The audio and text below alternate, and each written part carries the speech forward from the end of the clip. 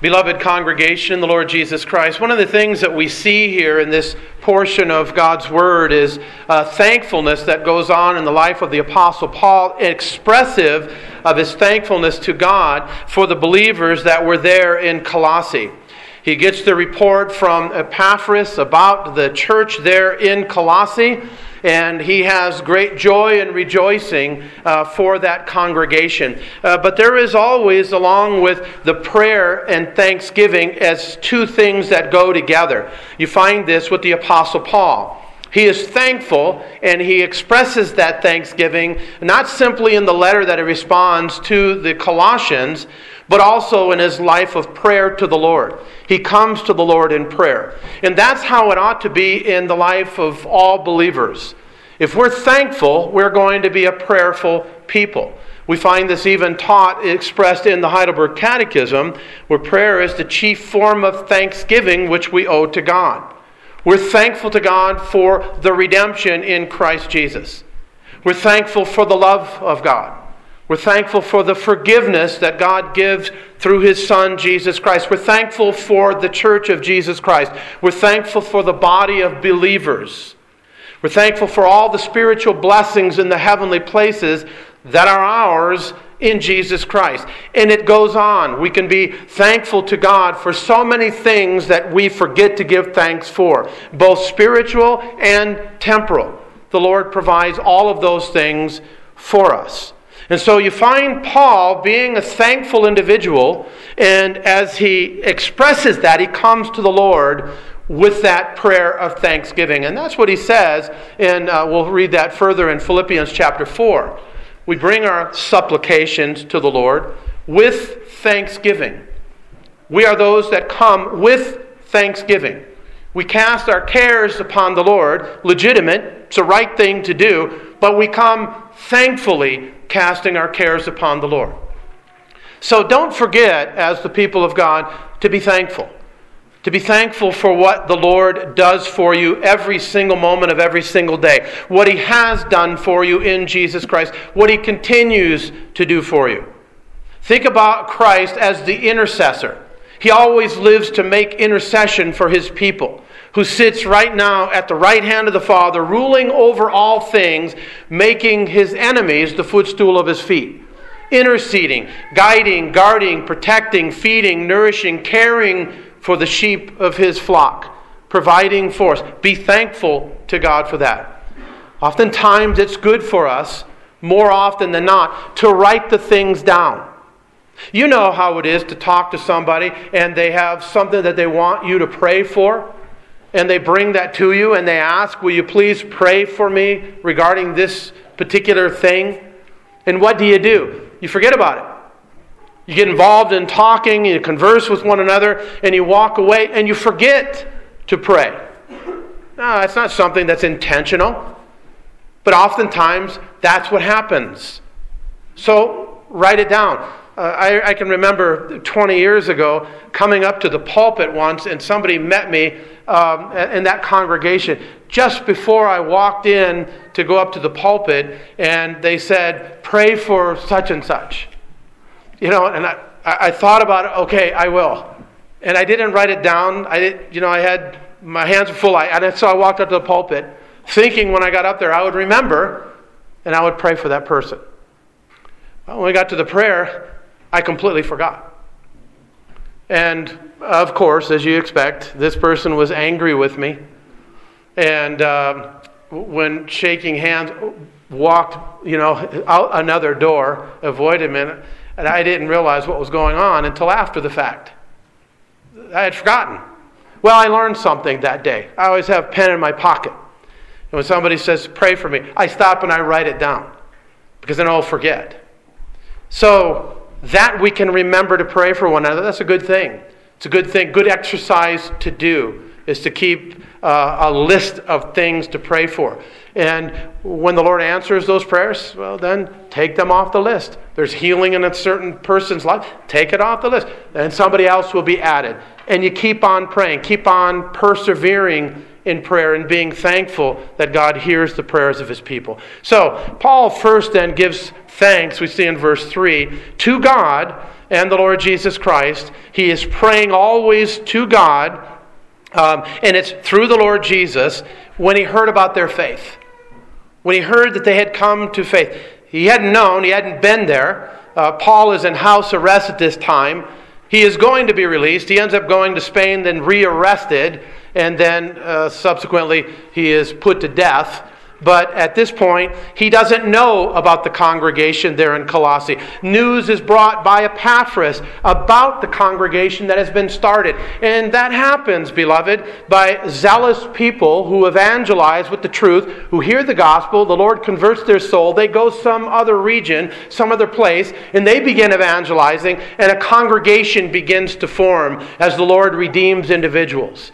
And so Epaphras comes to the Apostle Paul in prison, speaks to him, and he speaks to them about the good things in the congregation, the bad things, the difficult things, the heretical things that are happening in this relatively young congregation. About 10 years old at the point where the Apostle Paul writes to them.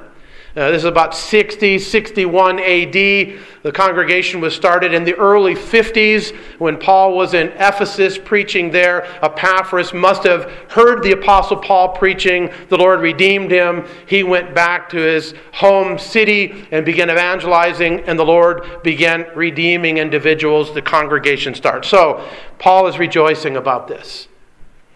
We rejoice as well when we hear of mission works.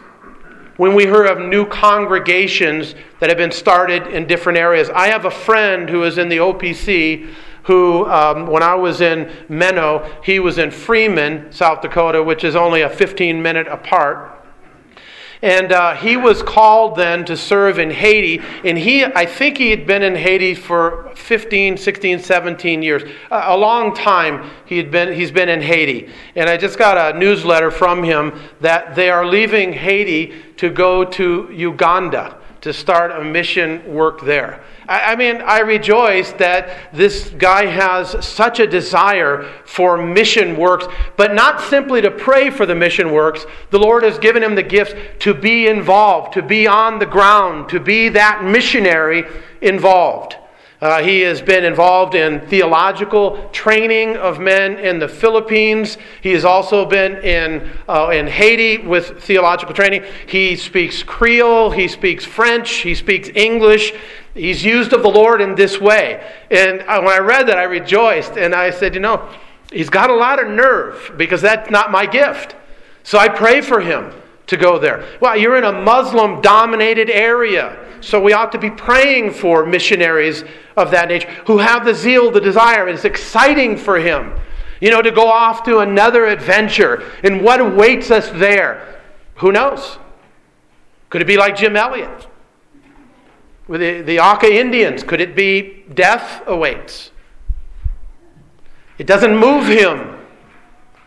He is doing the work of the Lord. And so we rejoice, and we ought to rejoice. When there are startup congregations in our home missions, which would be within the United States, we ought to rejoice and give thanks to God for starting congregations in different areas. And that's what Paul, notice, he gives us an example. He not only does it, but it's an example, beloved, for us, that we ought to do the same thing. Paul rejoiced when he heard of their love for all the saints.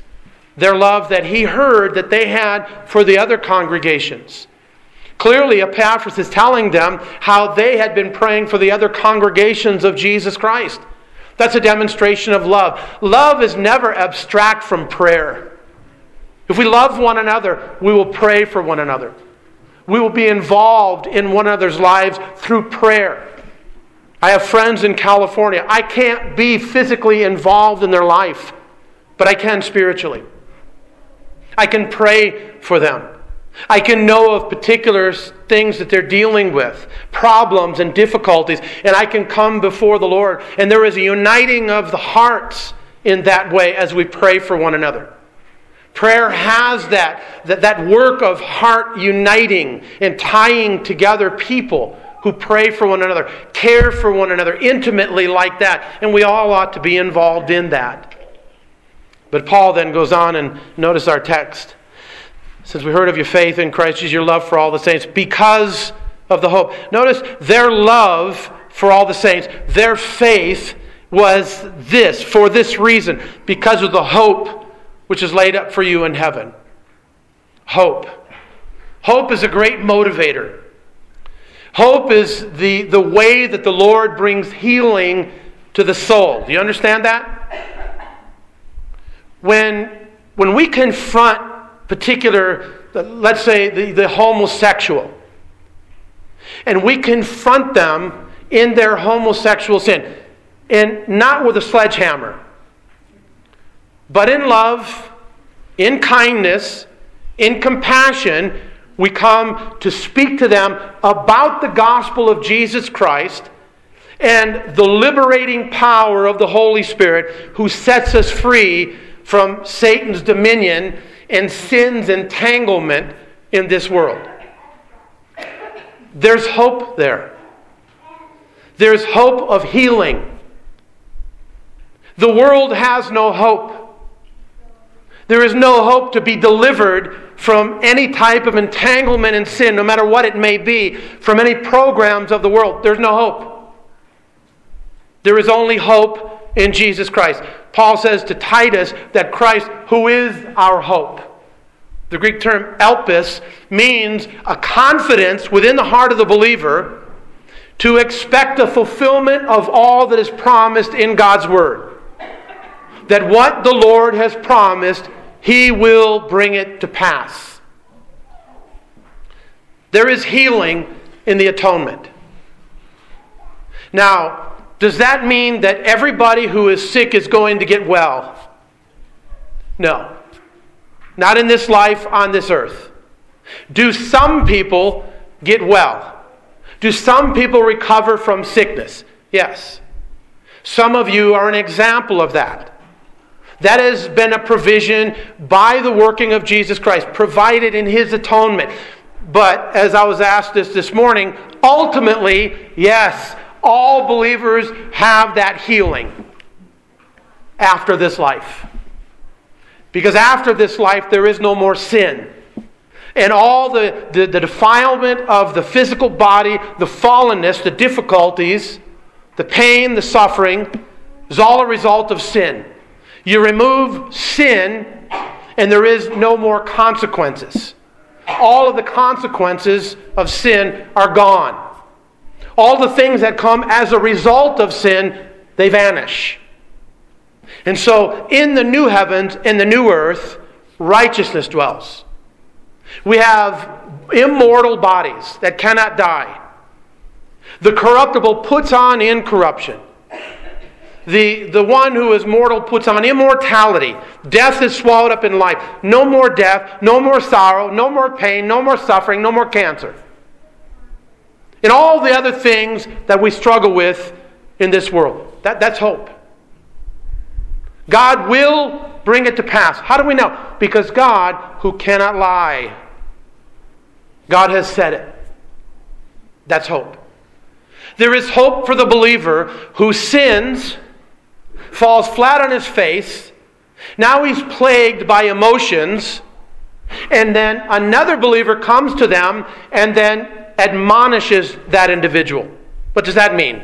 Nutatao, putting the Word of God to their mind, reminding them of the promises. Yes, your sin is grievous. But here's your hope. There is no condemnation for those who are in Christ Jesus. Nothing and no one will ever separate you from the love of God in Christ Jesus. That's the hope. They had hope. The Colossian believers have hope. We have hope. All believers have hope. And beloved, you mind that out of the truth of God's Word. As you're reading the Scriptures, as you're rehearsing the promises, you can see the hope that is reserved, stored up for us in heaven. Peter talks about this hope that does not fade away, reserved for you in heaven.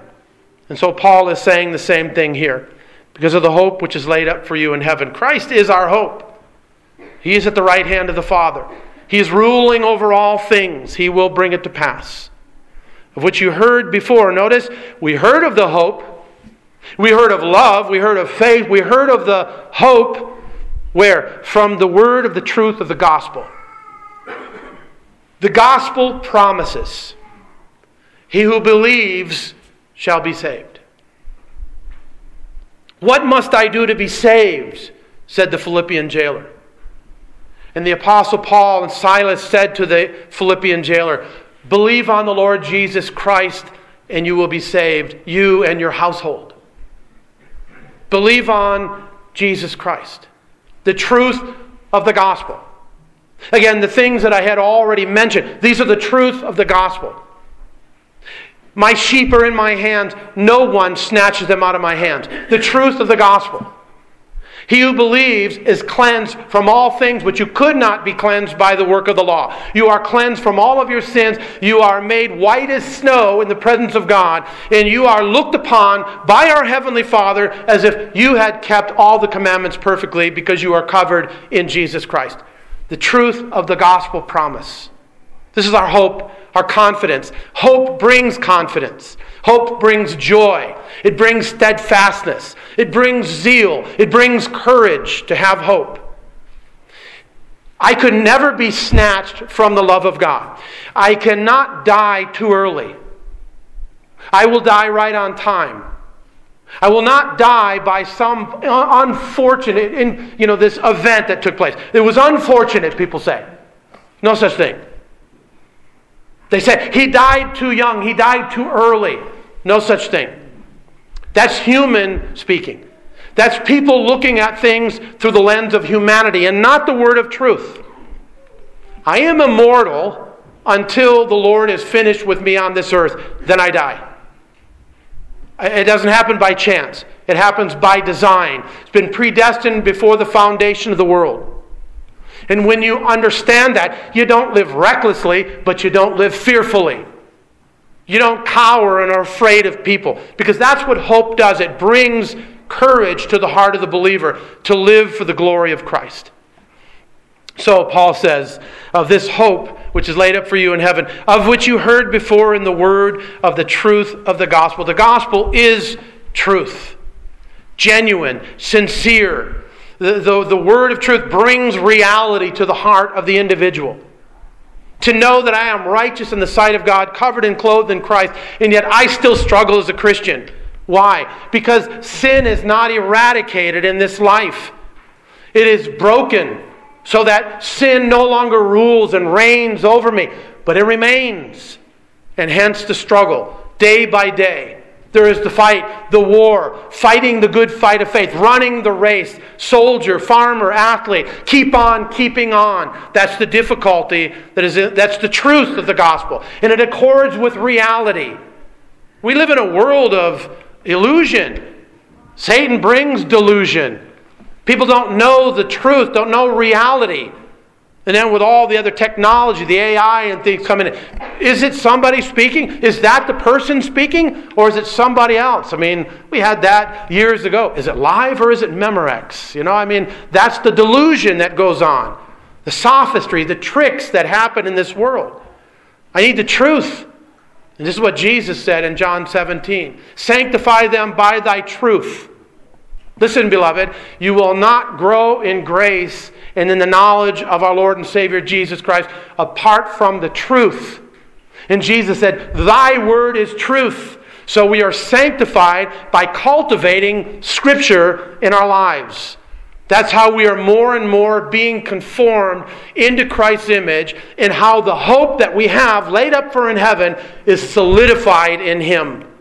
Knowing and understanding. We do ourselves a grave disservice by not cultivating the truth.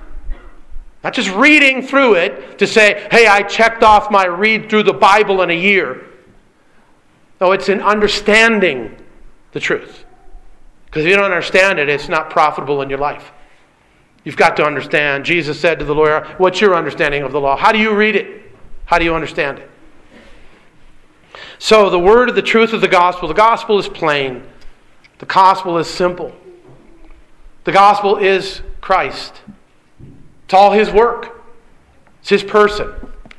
What is the gospel? People want to start with, well, here's how I... No. The gospel is not you, it's not me. The gospel is Jesus. He is the good news. His life, His death, His resurrection, His ascension, His session, His coming again to consummate all things. That is the good news. He is our conquering King. He has conquered death, hell, and the devil. Christ has done that. We have the victory in Jesus Christ. That He has conquered, we conquer in Him. That's why Paul said in Romans 8, we are more than conquerors through Him who loved us. We cannot, beloved, be separated from God's love. We cannot fail. We cannot not conquer. We must conquer.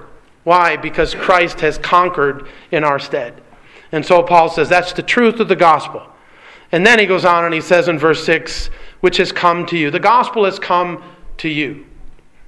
How does it come to different regions? How does it come to different areas? There's the spreading of the gospel.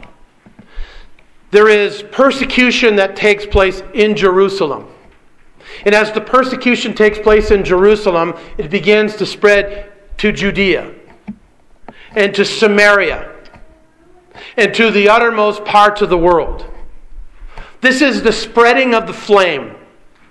Think about the flame of the gospel of Jesus Christ. And the more the world tries to stomp out the flame, the more it pushes it in different directions, different areas, and it begins to burn there. And then you try to put it out there, stomping it, you get it on your foot, you start embers over there, it starts another fire, and it begins to keep on spreading. That's the spread of the gospel. The more that the world tries to stomp out the gospel, the more that it spreads around this world. That's why persecution is a good thing for the life of the church. It takes the gospel across the globe. This is God's design, to go out everywhere, the highways, the hedges, and compel them to come in with the word of the gospel. So it comes by evangelism. We ought to be active, involved in evangelism. People you see on a plane, people in different cities, people you don't know, to tell them about Jesus. And who knows what the Lord is going to do with that. Let that be the conversation that you bring. This is how it happened in Colossae. Epaphras brought back news of the gospel of Jesus Christ. He wasn't talking about the worldly things. He was talking about salvation in Jesus Christ.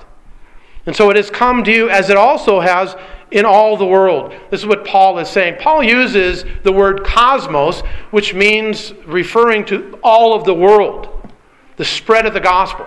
Many times when he speaks in this way in the epistles, he uses another Greek term, oikomene, which refers only to the known world, the inhabited world, usually the Roman world. But here, he talks about the gospel spreading in all different parts of the world in which we live. And that's with the missionaries. That's those evangelizing the truth of the gospel. Faith comes by hearing, hearing by the word of God. How will they hear without a preacher? Well, how will they preach unless they are sent? How will they believe in him whom they have not heard unless there is a preacher to bring that good news? That's how churches begin. That's how Christians, that's how unbelievers are redeemed to become saints in Christ Jesus. And notice that the gospel always brings fruit. Dead branches united to Jesus Christ, life in that branch now produces fruit. The fruit begins to grow. The fruit is seen. This is John 15. Every branch in me bears good fruit. The gospel always brings forth good fruit. Some 30, some 60, some 100-fold, but always bears forth good fruit. Believing, knowing, understanding the truth of the gospel, a zealous desire to bring the gospel, that's the fruit. Fruit of obedience, fruit of love, the strengthening of faith, the hope that is in Christ Jesus, the compassion that we have for one another. The fruit of the Spirit begins to flow through, not only individually each member, but the congregation as a whole. Love, joy, peace, patience, kindness, gentleness, long-suffering, faithfulness, self-control. Fruit is producing fruit, and this is what Paul says, as it has among you. It's bringing forth since the first day that you heard and knew the grace of God in truth. It's a great wonder and it's a great blessing that the Holy Spirit produces fruit in the life of the believer. You see fruit in your life? You believing the truth of the gospel? Is your hope in Jesus Christ? Do you say, nothing in my hands I bring, simply to the cross I cling? And I only cling to the cross because of the regenerating work of the Spirit of God? Apart from that work, I would not cling to the cross. He has enabled me to see the bankruptcy of my own life, my own soul, my own works before God. He has shown me that I have nothing that is filthy rags before God, and that I need a righteousness that can stand before the judgment seat of God, and that is Christ. It is only the Spirit of God that enables one to believe that, to see that, to embrace that, eyes to hear and hearts to believe the promise of the gospel. And then when that happens, beloved, fruit begins to be produced in your life. You are planted. You are, as the disciples came to Jesus about the plants that were in the field. He says, every plant that my heavenly Father has not planted will be uprooted. But every plant that my heavenly Father plants bears fruit. You see that fruit in your life? Fruit of love, fruit of compassion, the fruit of joy. Not a perfection. This is not about the perfection of our lives. It's directional. True faith is directional. Direction. We are headed to the celestial city. We are on our way to Christ, where our aim is at Christ. It doesn't matter where I am on the road to holiness, this highway. It's the direction in which I am going. Fall down many times.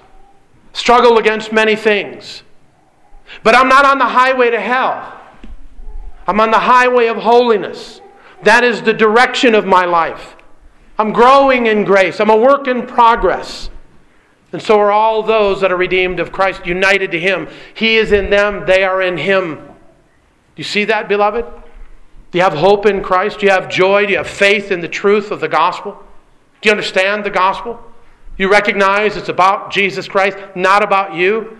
Is your desire to live unto Him? Do you say, if I live to the Lord, I die to the Lord, whether I live or die? I am the Lord's, I belong to Him. He is my good shepherd, and therefore I have no lack. He provides all that I have need of. Not maybe what I want, but what I need. Do you have that faith? Is the Spirit of God worked in you? So Paul says, the day that they heard and knew.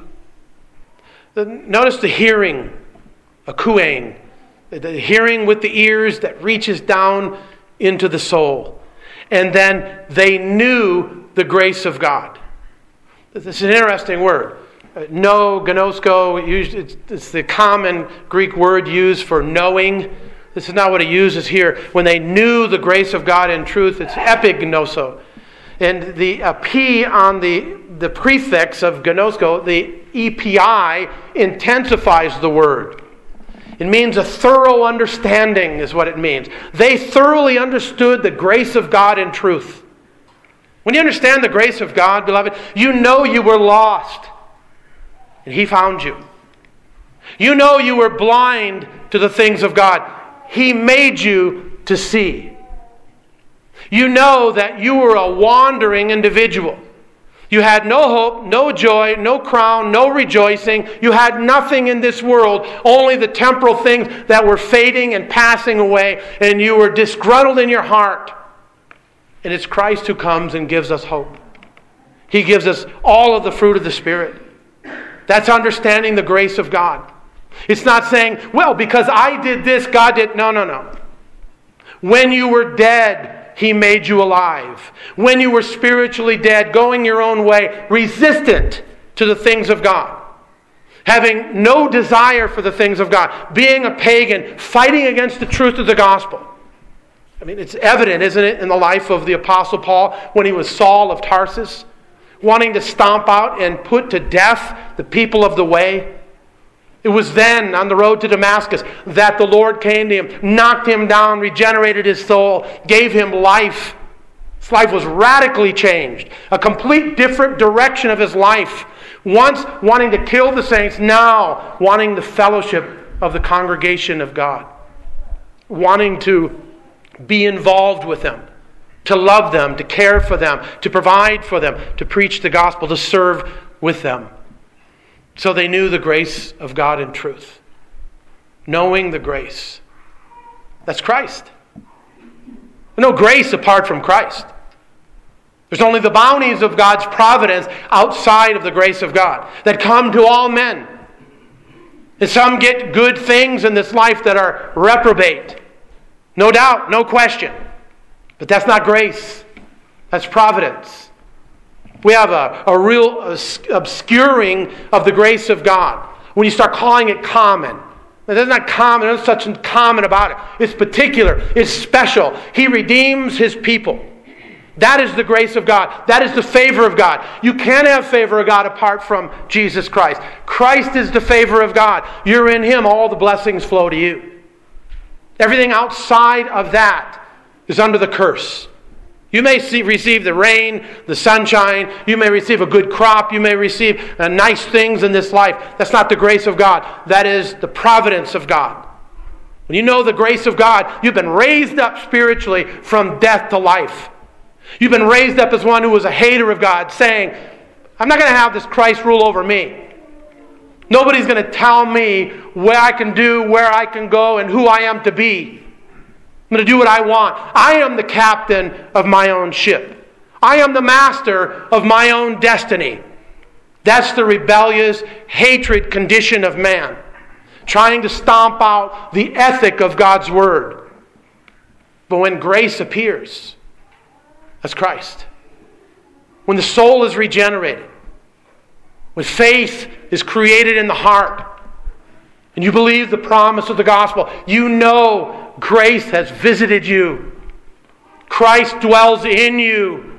There is new life, new love, hope, desire, compassion, new direction, new disposition of the heart. There's a new principle that's reigning. You know the grace of God in truth. Do you know that? If you know that, that's a reality in your life. If you know that, if you're thoroughly acquainted with the grace of God in Jesus Christ, your life is different. You are not who you once were pre-salvation. You're a new creation in Christ Jesus. No, you don't get a new nose, you don't get new eyes, you don't get a new ears. That's not what happens. But you look at things differently. You view things through the lens of Scripture. You want to obey the Word of God. You desire the Word of God. You hunger and thirst for the Word of God. You are like a newborn babe desiring the pure milk of the Word. You devour it. You hunger for it. You want to walk consistently in what the Scriptures call us to. Principles and precepts. You want to apply them in your life. And it's not a perfect walk, but it sure is distinct. It's different from the ways of the world. It is not how the world lives. You're a new creation. So all of these things are new. And they begin then to manifest fruit in your life. And people see it. You might not readily see it, but other people see it. The kindness, the compassion, the love. The speaking about the things of Christ. All of a sudden, Jesus comes up in all of your conversations. The first one to recognize that is the unbeliever. Do you always have to talk about Jesus? Yeah. It's the context of my life is Christ. Christ, who is my life. That's how you live. The unbelievers hate it. The unbelieving world hates it. They'll be the first to let you know that you're a new creation in Christ, because they will tell you to shut your mouth. And you'll be like, no, I don't think so. Let's keep talking about Jesus. So what happens when you know the grace of God in truth? And Paul says, as you also learned from Epaphras, our dear fellow servant, who is the faithful minister of Christ. Now, Epaphras spoke to them. He preached to them the grace of God.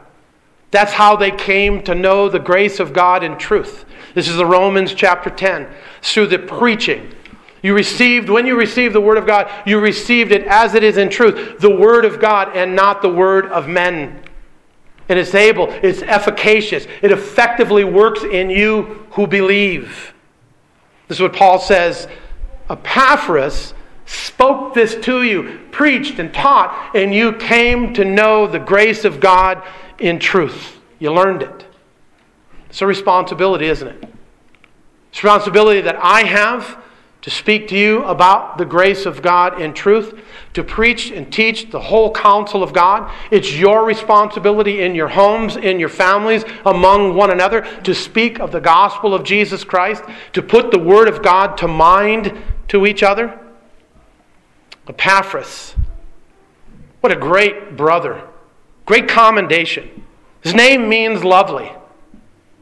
He's a lovely messenger, isn't he? The feet of the one who brings the gospel of peace. Lovely feet. How sweet it is. He is a fellow servant. Now, diakonia and doulos. Doulos is slave, and that's what Paul is saying here. He is a slave of Jesus Christ. He is a fellow slave. He is bought and purchased. He belongs to Jesus, as do all Christians. We have been purchased by Him to be the slaves of Christ. And He is also a faithful minister. Diakonios, servant, attendant. What does He attend to? We find in Acts chapter 6, the Word of God, prayer, praying for the congregation, studying, preparing, preaching, teaching, ministering, constantly about the food of Scripture is what Epaphras did. He was a faithful minister of Jesus Christ on your behalf. That's what we need, for good or for ill. Whether it's in season or out of season, we need faithful ministers to bring the Word.